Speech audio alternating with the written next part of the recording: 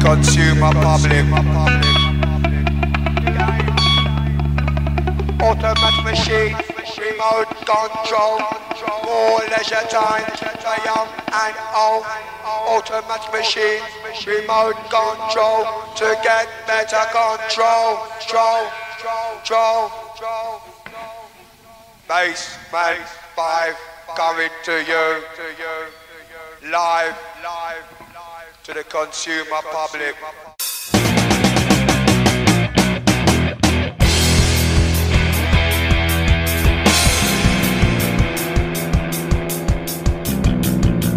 Agente provocador, música e ideas.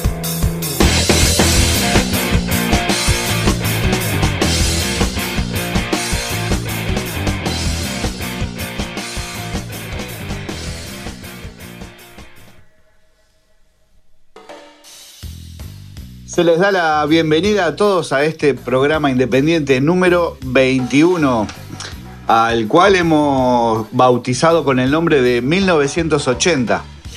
Episodio en el que vamos a relatar, Leo y quien les habla, el Sombra, nuestros clásicos artículos provocadores y donde también repasaremos algunas músicas conocidas y otras no tanto de ese año 1980. Ahora que se han cumplido 40 años de la explosión del punk británico, es altamente estimulante recuperar la música de algunas bandas, como por ejemplo de este grupo de corta vida que podemos situar en la onda expansiva de aquel movimiento.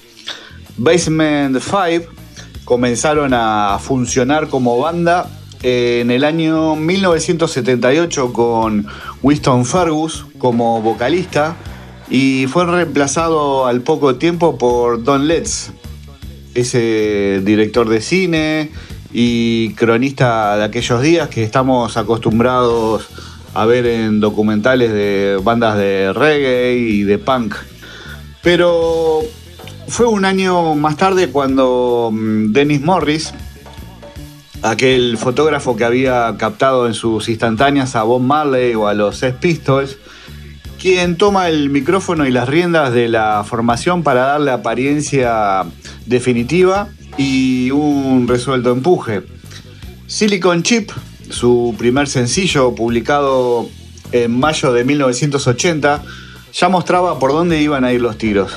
De hecho, su único álbum, 1965-1980, que lo llamaron así ya que Morris, que era de origen jamaicano, había llegado a Inglaterra en 1965. Seguía en las mismas coordenadas. Una colisión esquizoide entre la contundencia del punk y las humeantes cadencias del reggae y el dub jamaicano, cincelada en una especie de pesadilla postindustrial muy acorde con los tiempos que corrían, los albores de la era Thatcher. Morris había aceptado recientemente el ofrecimiento de Chris Blackwell de convertirse en director artístico de Island Records, donde introdujo a The Slits o a su propia formación, que se puso en manos del productor de Factory Records, Martin Hannett, quien ya había dado la campanada produciendo a Joy Division. El productor admitió que su trabajo con Basement 5 fue mucho más duro, pero finalmente quedó satisfecho de la grabación de este disco, que junto al maxi de ese mismo 1980, llamado In Dub, supone el legado de una formación fugaz e inclasificable, que reclamaba desde la historia un justo reconocimiento y que podríamos emparentar con los Peel de John Lydon, en su fértil subversión del lenguaje del reggae y el dub como arma arrojadiza contra el sistema. El tema que escuchamos de Basement 5 se llama Silicon Chip y no es la versión oficial que aparece en el vinilo, sino que las trajimos de esa sesión de casi 23 minutos de duración de John Peel y que fue grabada el 21 de abril de 1980. Y seguimos indagando en ese mismo año para continuar con una banda de la que podría decirse que es ruido y no música. Es indiscutible que Discharge es la banda más influyente de la escena hardcore europea, formados en Stoke-on-Trent, en el Reino Unido en 1977. La banda pasó de un sonido de Sex Pistols a un sonido revolucionario, pesado, distorsionado, con letras anarquistas breves, orientadas a la paz. La formación clásica con Tess, con sus características baterías de beat, Rainey en el bajo, Bones en la guitarra y Cal en la voz, se pueden encontrar en este EP Realities of War, que hoy estás viendo, que es la reversión que usamos para darle imagen al capítulo de hoy. No es solo su primer EP, también es el lanzamiento de Clay, después de que Mike Stone los escuchó tocar en vivo en un concierto un poco alborotado y furioso. La banda lanzó 2 EP icónicos adicionales en 1980, Fight Back y The Control, cada uno más agresivo que el anterior. Es importante recalcar la importancia de la banda en cualquier estilo, desde el metal, el D-beat escandinavo y japonés y el anarcopunk. Las influencias no son solo musicales, sino estéticas.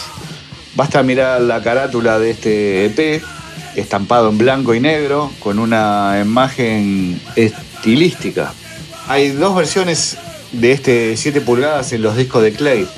La primera edición no tiene créditos editoriales en el sello. Además, la funda tiene una pequeña abertura troquelada, cuadrada en la parte trasera de la funda, mientras que se curvó en la segunda prensa del mismo año. El tema que estoy seleccionando hoy es el que cierra la cara B de este 7 pulgadas y que se llama Society's Victims, o traducido al español, Víctima de la Sociedad.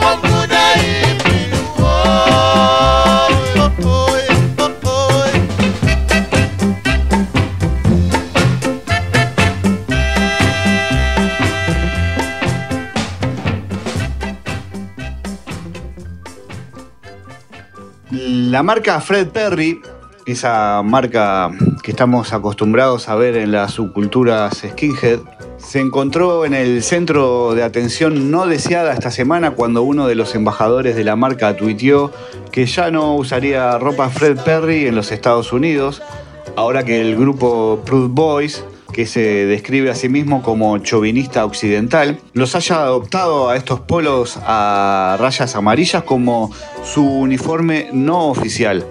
La compañía se ha distanciado repetidamente de los Proud Boys, describiéndolos como contrarios a nuestras creencias y a las personas con las que trabajamos.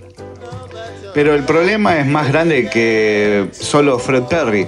En la actualidad hay docenas de otras marcas que venden ropa intencionalmente con mensajes de extrema derecha o que han sido cooptadas por la extrema derecha debido a la resonancia simbólica de sus logotipos. Esto no es del todo nuevo. La marca británica Lonsdale se hizo popular en las escenas de extrema derecha alemanas hace décadas. Por ejemplo, cuando los jóvenes descubrieron que una chaqueta bomber con media cremallera sobre una camiseta de Lonsdale mostraba las letras NSDA, las primeras 4 letras de las iniciales alemanas del partido nazi. Los últimos años han visto un cambio dramático en la estética del extremismo de extrema derecha, ya que la extrema derecha prácticamente ha abandonado las cabezas rapadas y las botas de combate de los skinheads racistas en favor de un estilo amplio o más amplio que se mezcla con la corriente principal. La nueva estética incluye camisetas y algunas con capuchas atadas con símbolos codificados de extrema derecha vendidos por marcas con fines de lucro, así como los trajes, los jeans o vaqueros y cortes de pelo popularizados por la derecha alternativa estadounidense. La elegancia en la vestimenta ha sido durante mucho tiempo una cortina de humo de la extrema derecha.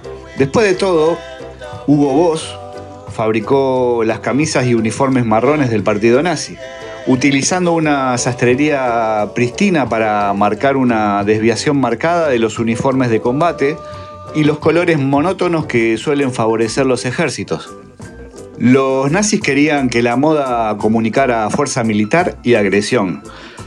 Las cabezas rapadas, las chaquetas de bombardeos y las botas de combate que los neonazis de la posguerra cooptaron de la juventud de la clase trabajadora británica en la década de 1980 apuntaban a la misma impresión agresiva, creando una estética uniforme que llegaría a dominar la escena juvenil de la extrema derecha durante 3 años.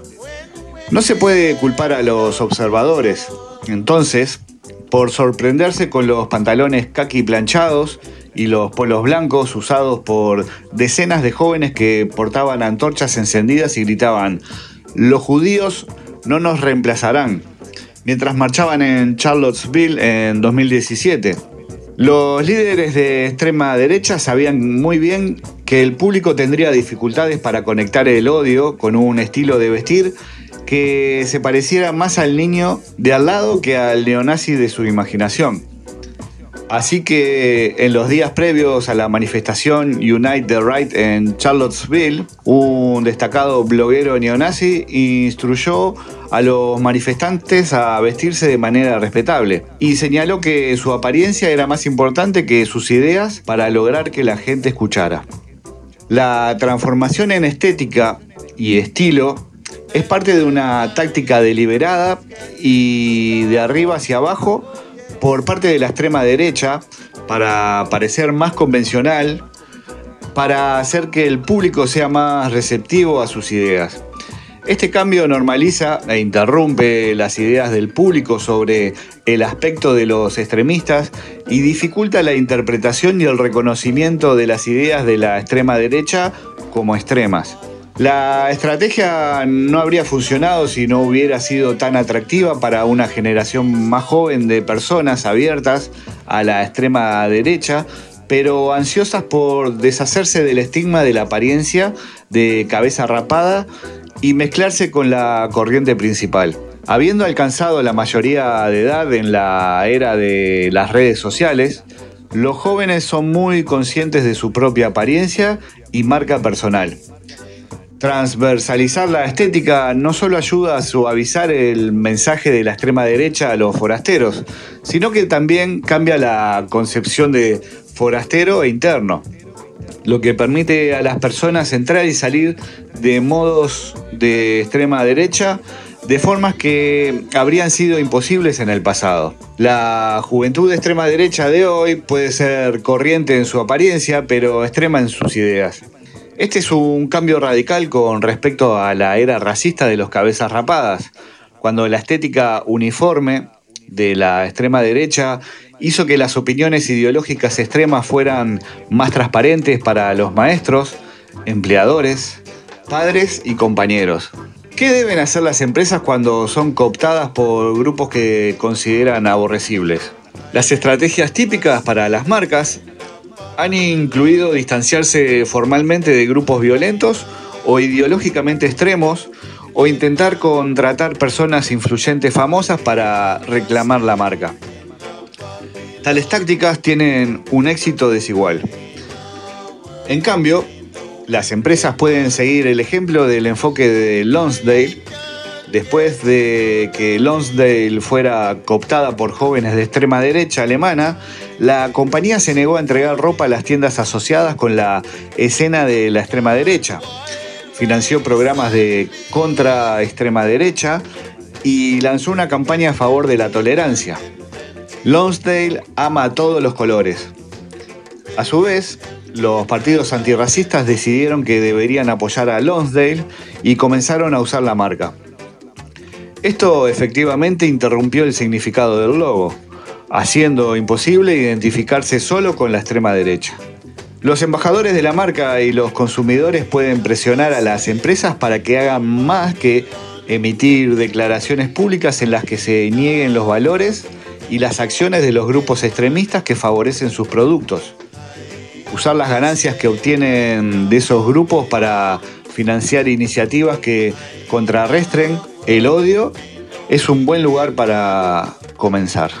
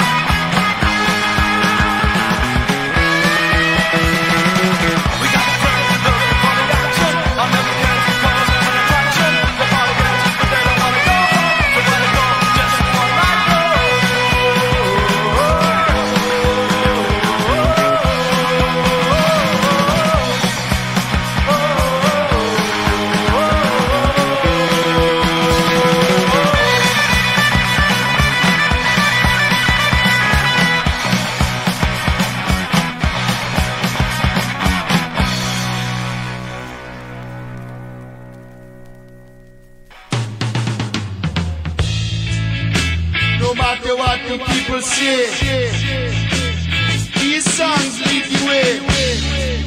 It's the order of the day. From your boss DJ, I can skate on from the top to the very last stop. Where the hell is Babylon?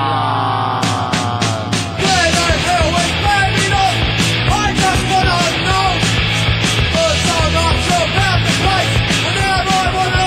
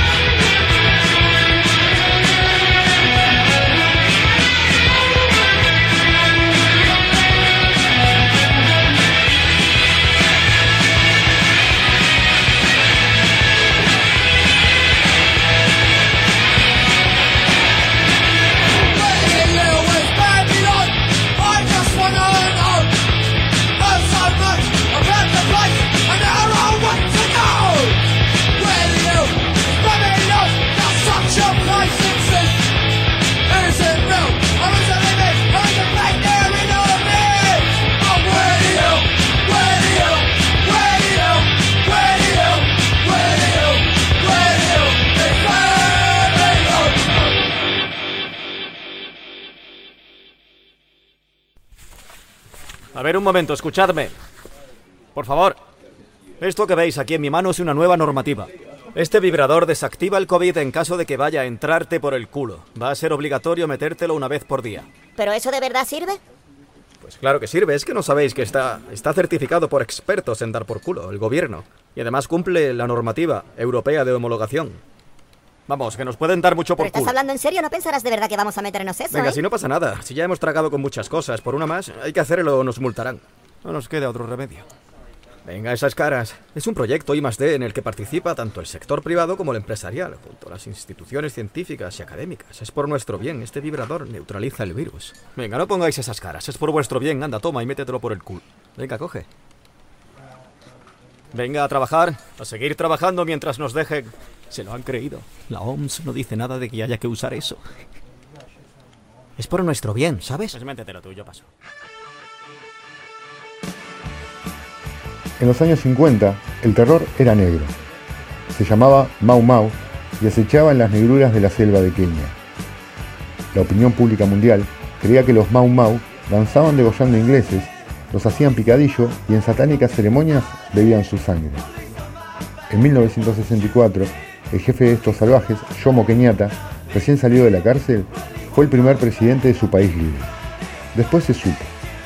En los años de la guerra de la independencia, menos de 200 británicos habían caído, sumando militares y civiles.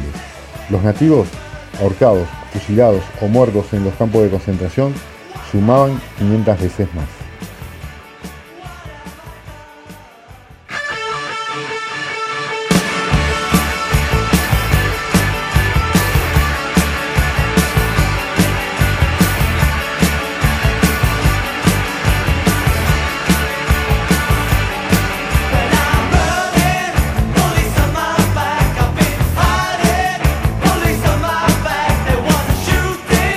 Police on my back, not victim.